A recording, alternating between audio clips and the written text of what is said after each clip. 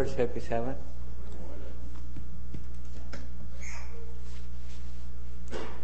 It's good to be here, the first Sabbath of the year.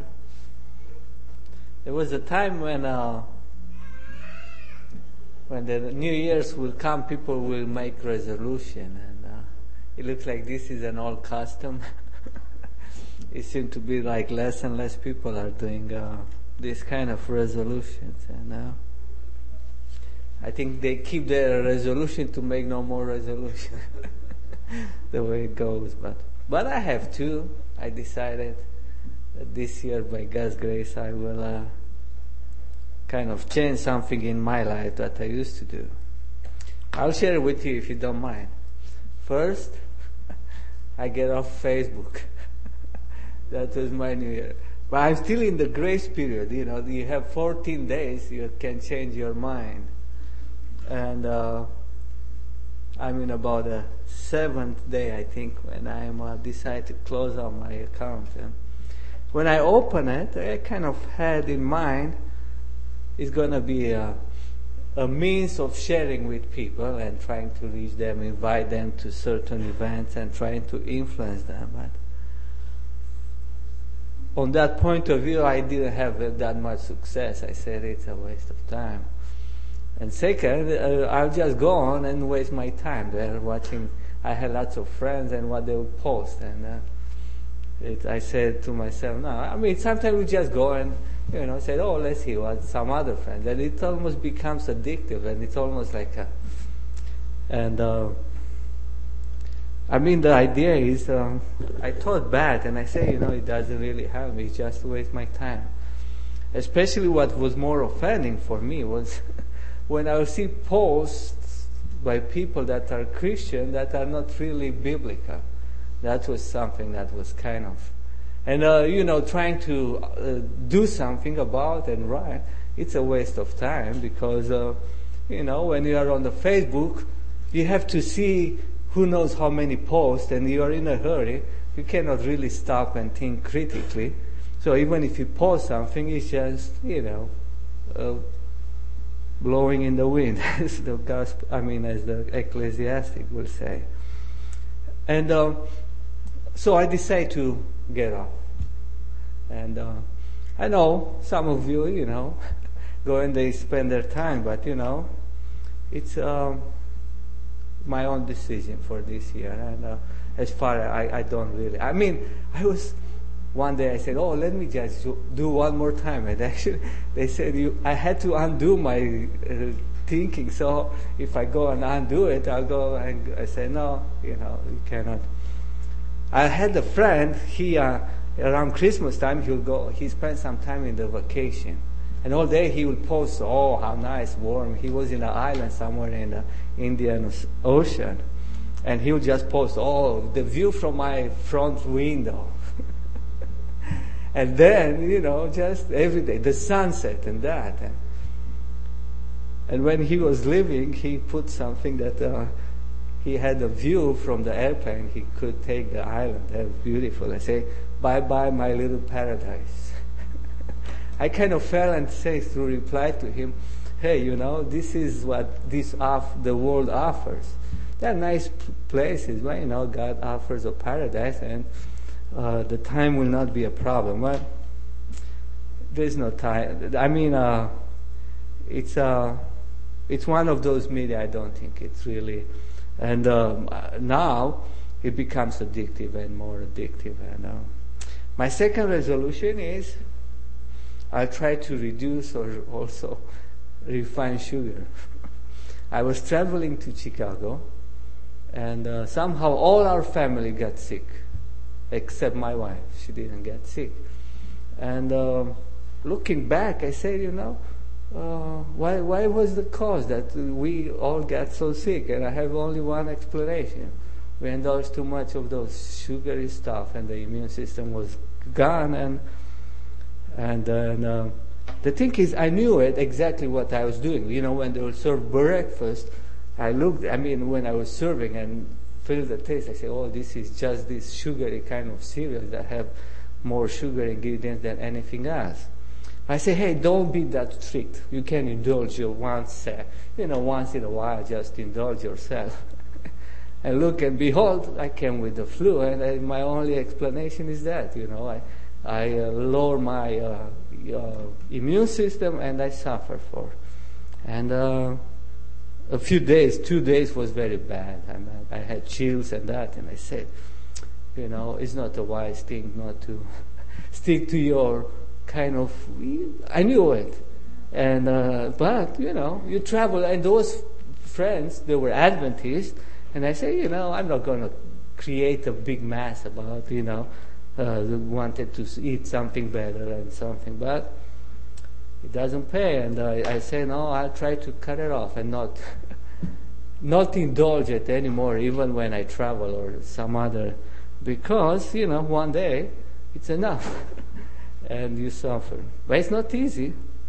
I heard somebody saying a research they did with rats. And they said that they had some rats that it served them cocaine and they became addicted. And also it served them with sugary stuff, high sweet stuff. And then they gave the option to have cocaine or the sugary rich kind of. And the rats will choose the sugary stuff, they said. So I don't know. They concluded that the sugary stuff is more addictive than the cocaine, they would say. That's what they did. I don't know how accurate is their result, but just try to get off sugary stuff and see how addictive it is. And it's a struggle. It's not easy, but I think we will really enjoy better health if we get all of that stuff. And talking about better health, I think we can improve on that and do some changes so we can. The last year I heard some young people, my age, just they are no more. And I said, health is very important. And if you don't have it, you can really enjoy life if you are still alive, but you are not healthy. But it takes effort and continuance of doing the right things. And I think we can do it with God's help. So this is my kind of introduction for this new year. And I think the idea is this one. We can look back and learn from the mistake and try to do good. And of course, the beginning of a new year is a good time to start something afresh. I decided to have a sermon about the three angels' message that we are supposed to give it to the world, and to look and see what are those three angels' messages and what they mean to us, and some lessons from those messages. As you know, they are recorded in the book of Revelation, chapter 14. And if you have your Bible, let's start reading them. 14 verses 6 to 13, the three angels' messages. And I saw another angel fly in the midst of heaven, having the everlasting gospel to preach unto them that dwell on the earth, and to every nation and kindred and tongue and people, saying with a loud voice, Fear God and give glory to Him, for the hour of His judgment is come. And worship Him that made heaven and earth and the sea and the fountains of waters. And there followed another angel, saying, Babylon is fallen, that great city, because she made all nations drink of the wine of the wrath of her fornication. And the third angel followed them, saying with a loud voice, If any man worship the beast and his image, and receive his mark in his forehead or in his hand, the same shall drink of the wine of the wrath of God, which is poured out without mixture into the cup of his indignation.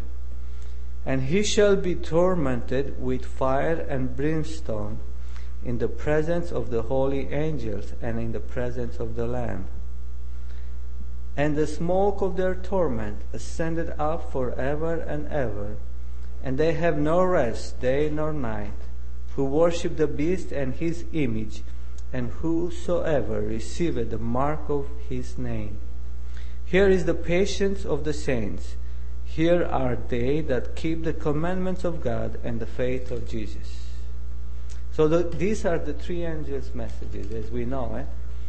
And as you really know, it's only our church has a real understanding of this and is preaching these three angels' messages. So we'll take them and see what are those three angels' messages and how and what they mean to us. First, here is presented an angel having the everlasting gospel. So it starts with an angel that flies in the midst of heaven, having an everlasting gospel.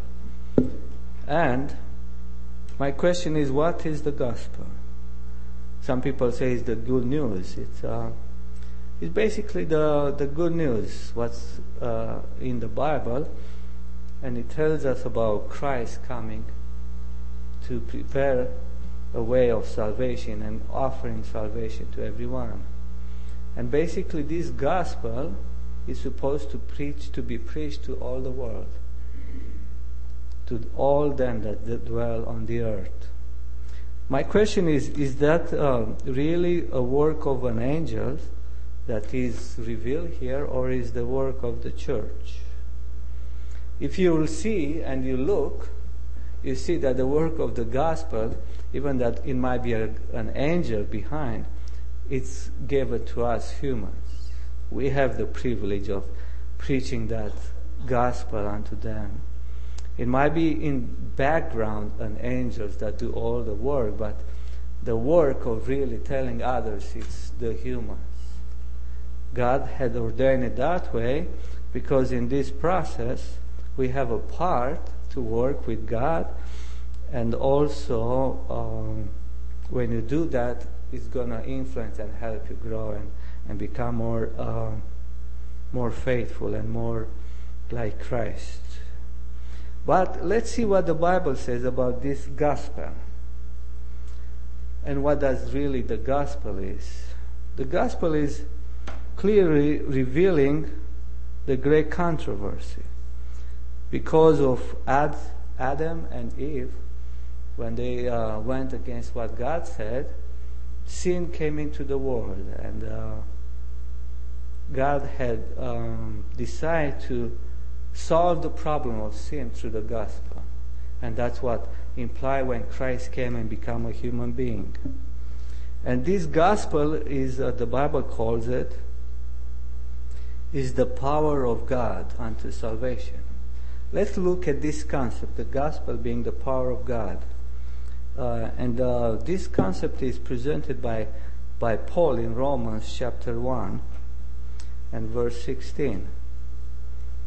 The gospel being the power of God unto salvation. Romans 1 and verse 16.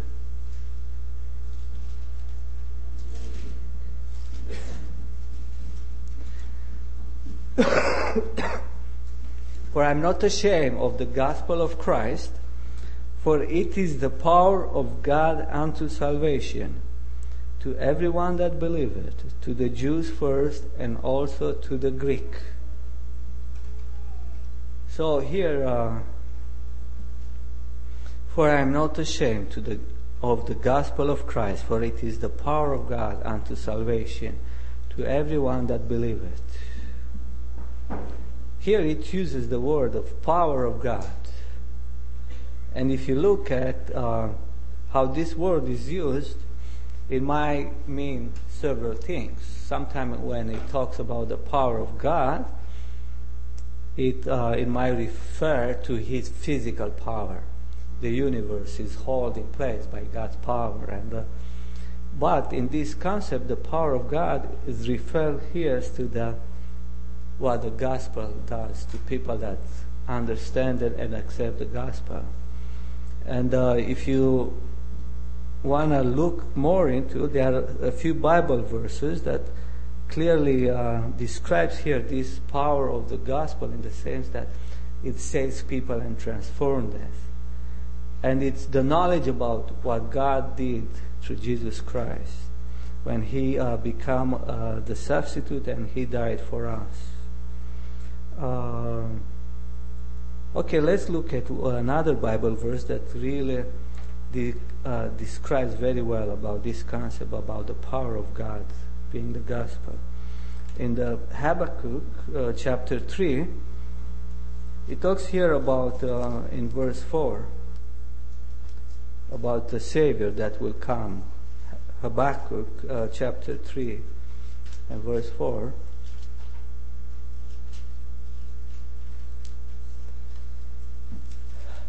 Let's read actually the beginning of the chapter all the way to verse 4.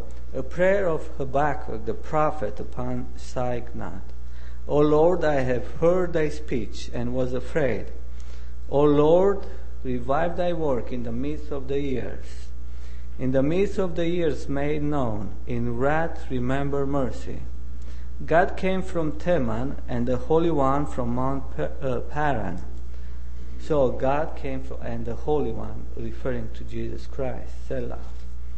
His glory covered the heavens, and the world was full of His praise. And His brightness was as the light. He had horns coming out of His hand, and there was the hiding of His power. So here it describes He had horns coming out of His hand, and there was the hiding of His power. It might be referring to the signs of the crucifixion that Jesus had, and the Bible says that there was the hiding of His power. And I think that's what the Bible describes, the power of God unto salvation. And is the work of the gospel, presenting how God deals with the problem of sin. And actually this is what this power we have to experience in our life, and will change us from being rebellious against God, of being transformed and obeying Him. I like to look here how this power is kind of expressed. You know, when Satan rebelled against God, he challenged God's government and said, His law is kind of restricting our freedom and our happiness. If we will be more free, we will enjoy life better. And basically, in a way, said, Satan challenged God's government. That is not fair. It restricts our happiness and freedom and so forth. And sadly, he came with his lies, and Adam and Eve accepted those. And through disobedience, sin came into the world.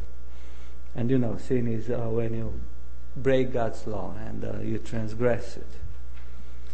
And Satan knew that God is perfect in justice. He had to punish disobedience and sin. But that was the problem that God solved it through the gospel. How could God forgive us and not overlook His justice? And that's what He did through Jesus Christ. And basically, this is the gospel that is presenting how God solved the problem. Without punishing, actually, by taking punishment on Himself, He found a way to forgive whoever accepts His offer of forgiveness. And that's what the gospel presents to everyone. And basically this knowledge about how God deals with the sin will transform people willingly. When people really understand what Christ did when He died on Calvary, they are changed and they choose to obey God and do.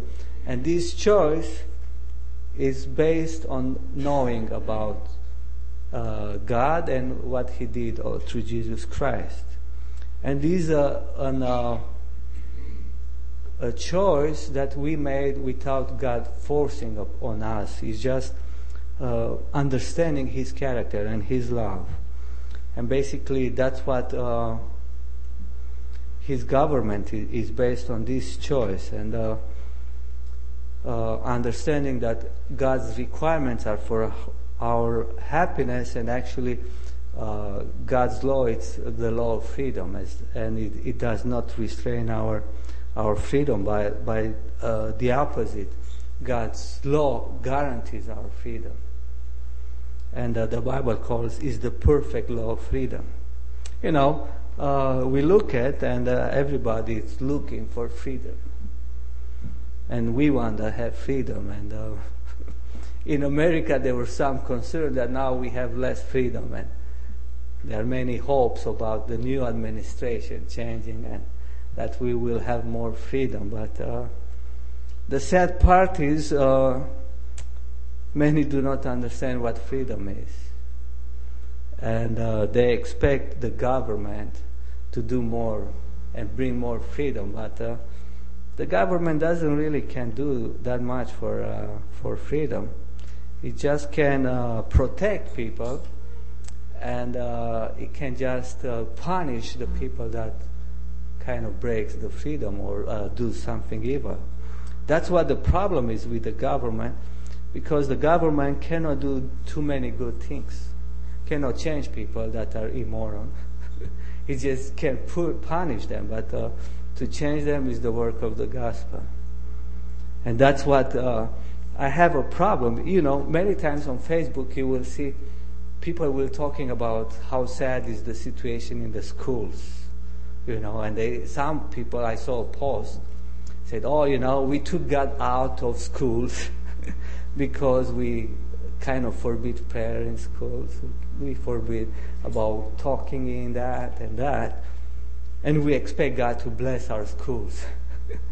We have to put God back in schools. And then, how many have seen this kind of posts? Huh? Did you click there? Okay. Did you give okay there? That's the solution. I mean, when you look at the surface, it sounds good, everything. But first of it is, from understanding, the history of our church. And actually, if you look at what kind of bought America, was freedom of worship, and the government has nothing to do with religion. That was the main principles that kind of established America. So there should be separation between government. The government should have nothing to do with religion, God. That was the main principles of the First Amendment. So in a way, the government cannot say there is God or not. It's not the job of the government. So basically, when you have a school that is run by the government, you cannot expect the government to come and tell you about God. Actually, there were some efforts in the beginning of acknowledging God somehow. Some people were pushing, but the Adventists resisted. They said, no, we don't have. Actually, they wanted just to enlist in the Constitution that America is a Christian nation. The Bible is the Word of God, and Jesus Christ is the way of salvation. And the Adventists said, no, it's not the job of the government. And I agree it's not. Because if the government steps in, then they will use the power of the sword, and then they will punish people that go against it. And basically, so my idea is this one: the government is supposed to be secular. It's just the business between people. They cannot do anything about your relationship between you and God. It's better off that way. And so basically, it's the gospel and the church work to help you with the relations between you and God. But the state, no, and the government, not. But now there are many voices that said, we have to get and put God back in the schools. My question is this one, what kind of God do you serve, They say the government took God out of school. The government cannot do that. If you look honestly, how can government take, because it doesn't let you pray. You cannot pray loud, but you can pray in your mind. The government cannot stop that. And you don't need a loud, The government doesn't allow you to read your Bible. Let's go. Hey, you can think about Bible, you memorize something. So the government cannot really stop you from, and the only thing is now the reverse is that, we have to get the power of the government and use the power. And we know what will happen. And they will try to enforce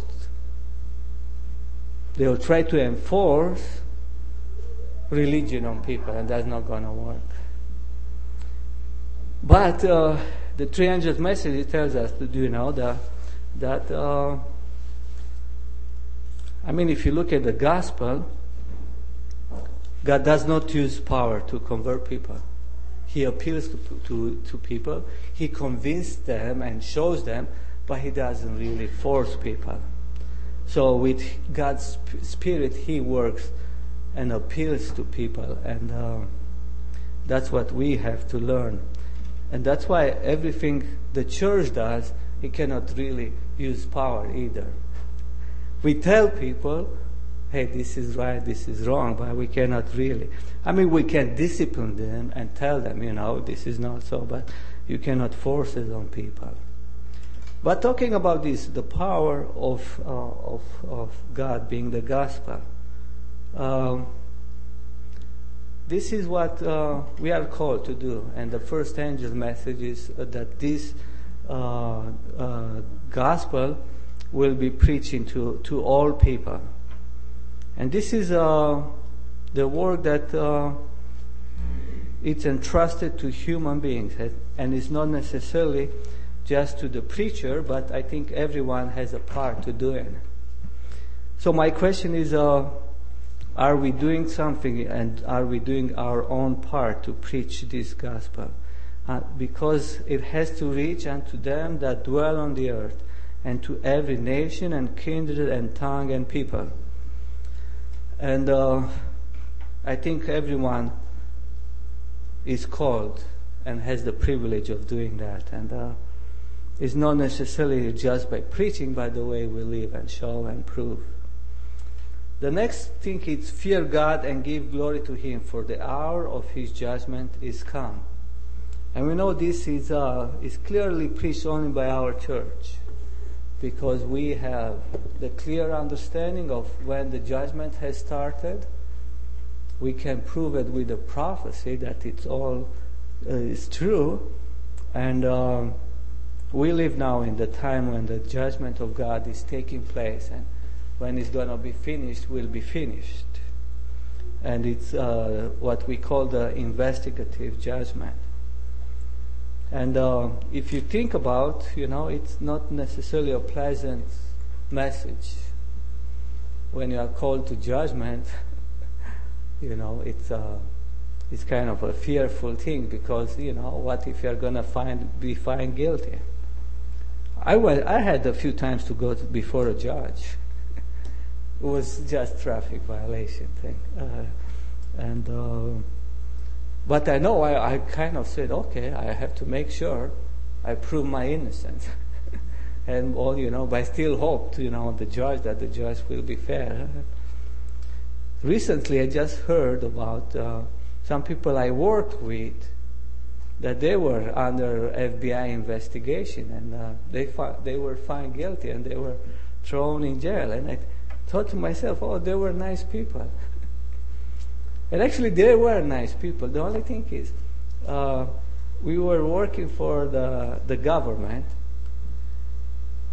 and the government was kind of giving the money, and it seemed to be like that they used and they take some money. They gave some money to the person in charge of giving the work, and there were some money that were kind of unfair. And in a way, one of the customers, I knew, I worked with him, he was a roofer, and he just did some work for the person in charge, just like a thank you, kind of, and he was found guilty. Because in a way, they try to look, and they cannot really judge the motives of people, but in a way they say the person in charge that worked for the government, they said he abused power, and the other one was giving money to get something that maybe otherwise he shouldn't get. And honestly now, I was close to be guilty of that, because I was getting some work from an inspector in the city, and many times he would say, I gave you so much work. He would say, maybe you should take me out to dinner. In a way, it should gave him some restaurant or something. And some people said, yeah, he's right. You should show your appreciation and buy him a gift card or something. And now talking with some of us, in a way I said, yeah, but in a way I kind of felt I don't give this to get work for him, because he's just needs some work, and asked me. I gave him a price, and he sent me. And it's good I did not give him the money and buy, because now I know I could find guilty and throw in jail. I mean, this, when you do it in a worldly business way, if you have a contractor that gave you work, sometime in the world they say you have to pay him about 10% of the work, because you got his work through him. So in a business way, it's okay, but when you do it with the government stuff, it's not okay to give somebody else. But the thing is, when you're under investigation, you have to go to court. Is not really pleasant. But talking about God's judgment, and the message about the hour of His judgment is, we know that this is it's a solemn thought, that God will ask everybody to give an account about their lives. And in a way, when you are not converted, it's a fearful thought that you have to give an answer to God. But the idea is, basically this is an account about how you responded to Jesus Christ. And that's what the judgment it's all about. We are kind of born in this world, and we are sinful, and we have evil tendencies and so forth. But the idea is, what did we do with Jesus Christ and what He offers us? Actually, this is what the judgment will reveal. I was talking with somebody, say, when I'll be in the judgment, I'll just go and say, hey, this is how I am, who I am, and that's it. But the idea is not necessarily who you are, but what God can help you become. Basically, that's what Jesus said in John chapter 3 about the condemnation and why people will be condemned in the judgment. Not necessarily because they are born that way, but it's because they choose to remain that way. If you have your Bible, let's look in John chapter 3. And let's read the verses 17 to 19, so we have a clear understanding about what the judgment will be. For God sent not His Son into the world to condemn the world, but that the world through Him might be saved. He that believeth on Him is not condemned, but he that believeth not is condemned already, because he had not believed in the name of the only begotten Son of God. And this is the condemnation, that light is come into the world, and men loved darkness rather than light, because their deeds were evil. So basically here is what Christ said, that the condemnation is that Christ came and people rejected Him. That will be the things they will have to answer in the judgment. Not necessarily because you are a sinner, but because you refuse the solution to your sinfulness, and that's Jesus Christ. That's what the gospel is about, and that's what the judgment will reveal. The people that accepted the offer that Christ had to give. Okay, let's look fast at the two other messages of the three angels. And there follow another angel saying, Babylon is fallen, that great city, because she made all nations drink of the wine of the wrath of her fornication. Here is described a system of religion that teaches things that are not biblical.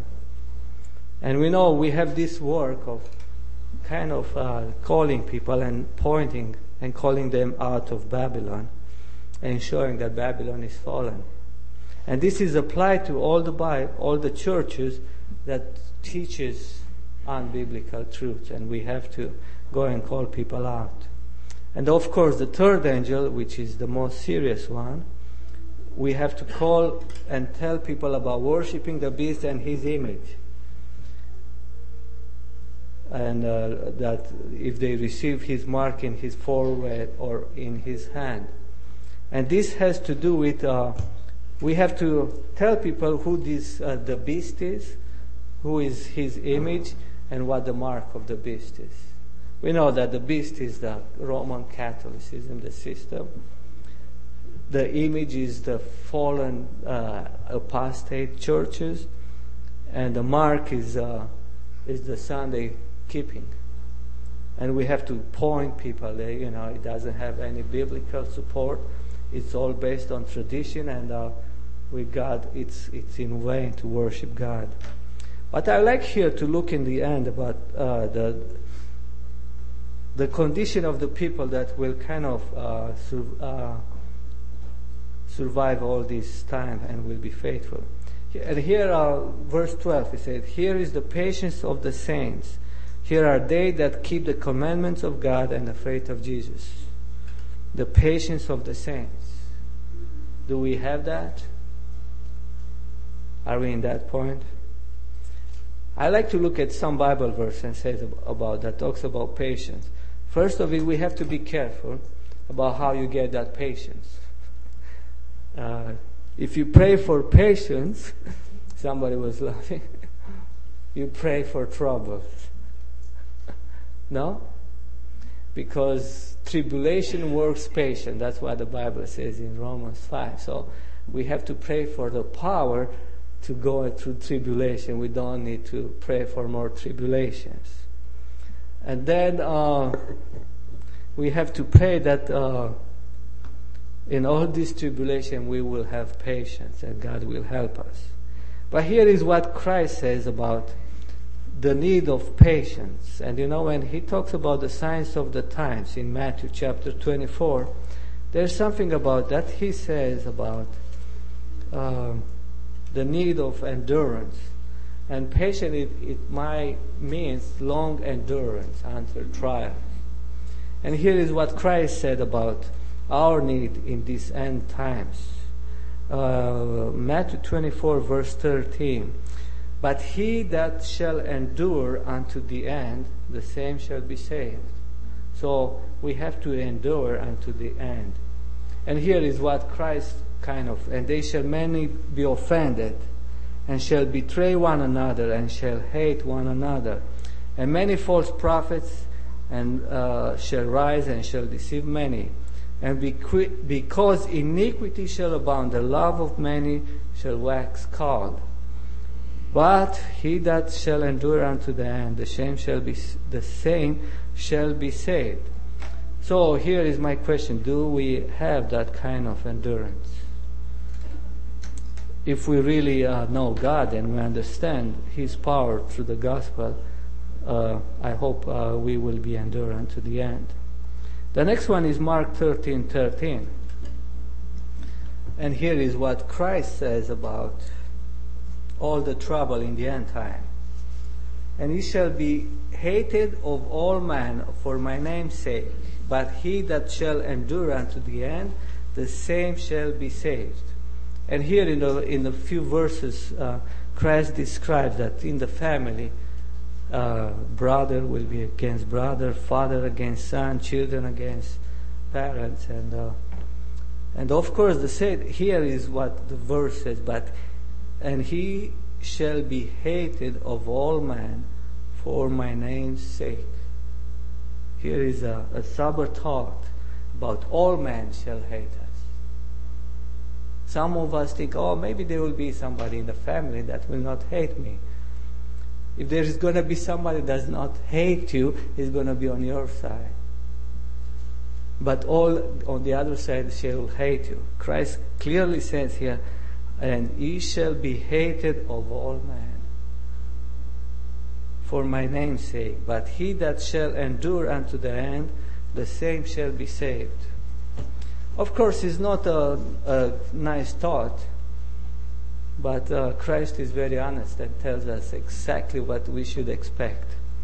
So we shouldn't look to be kind of popular. Clearly, the Bible says we know that we are not going to be in a majority.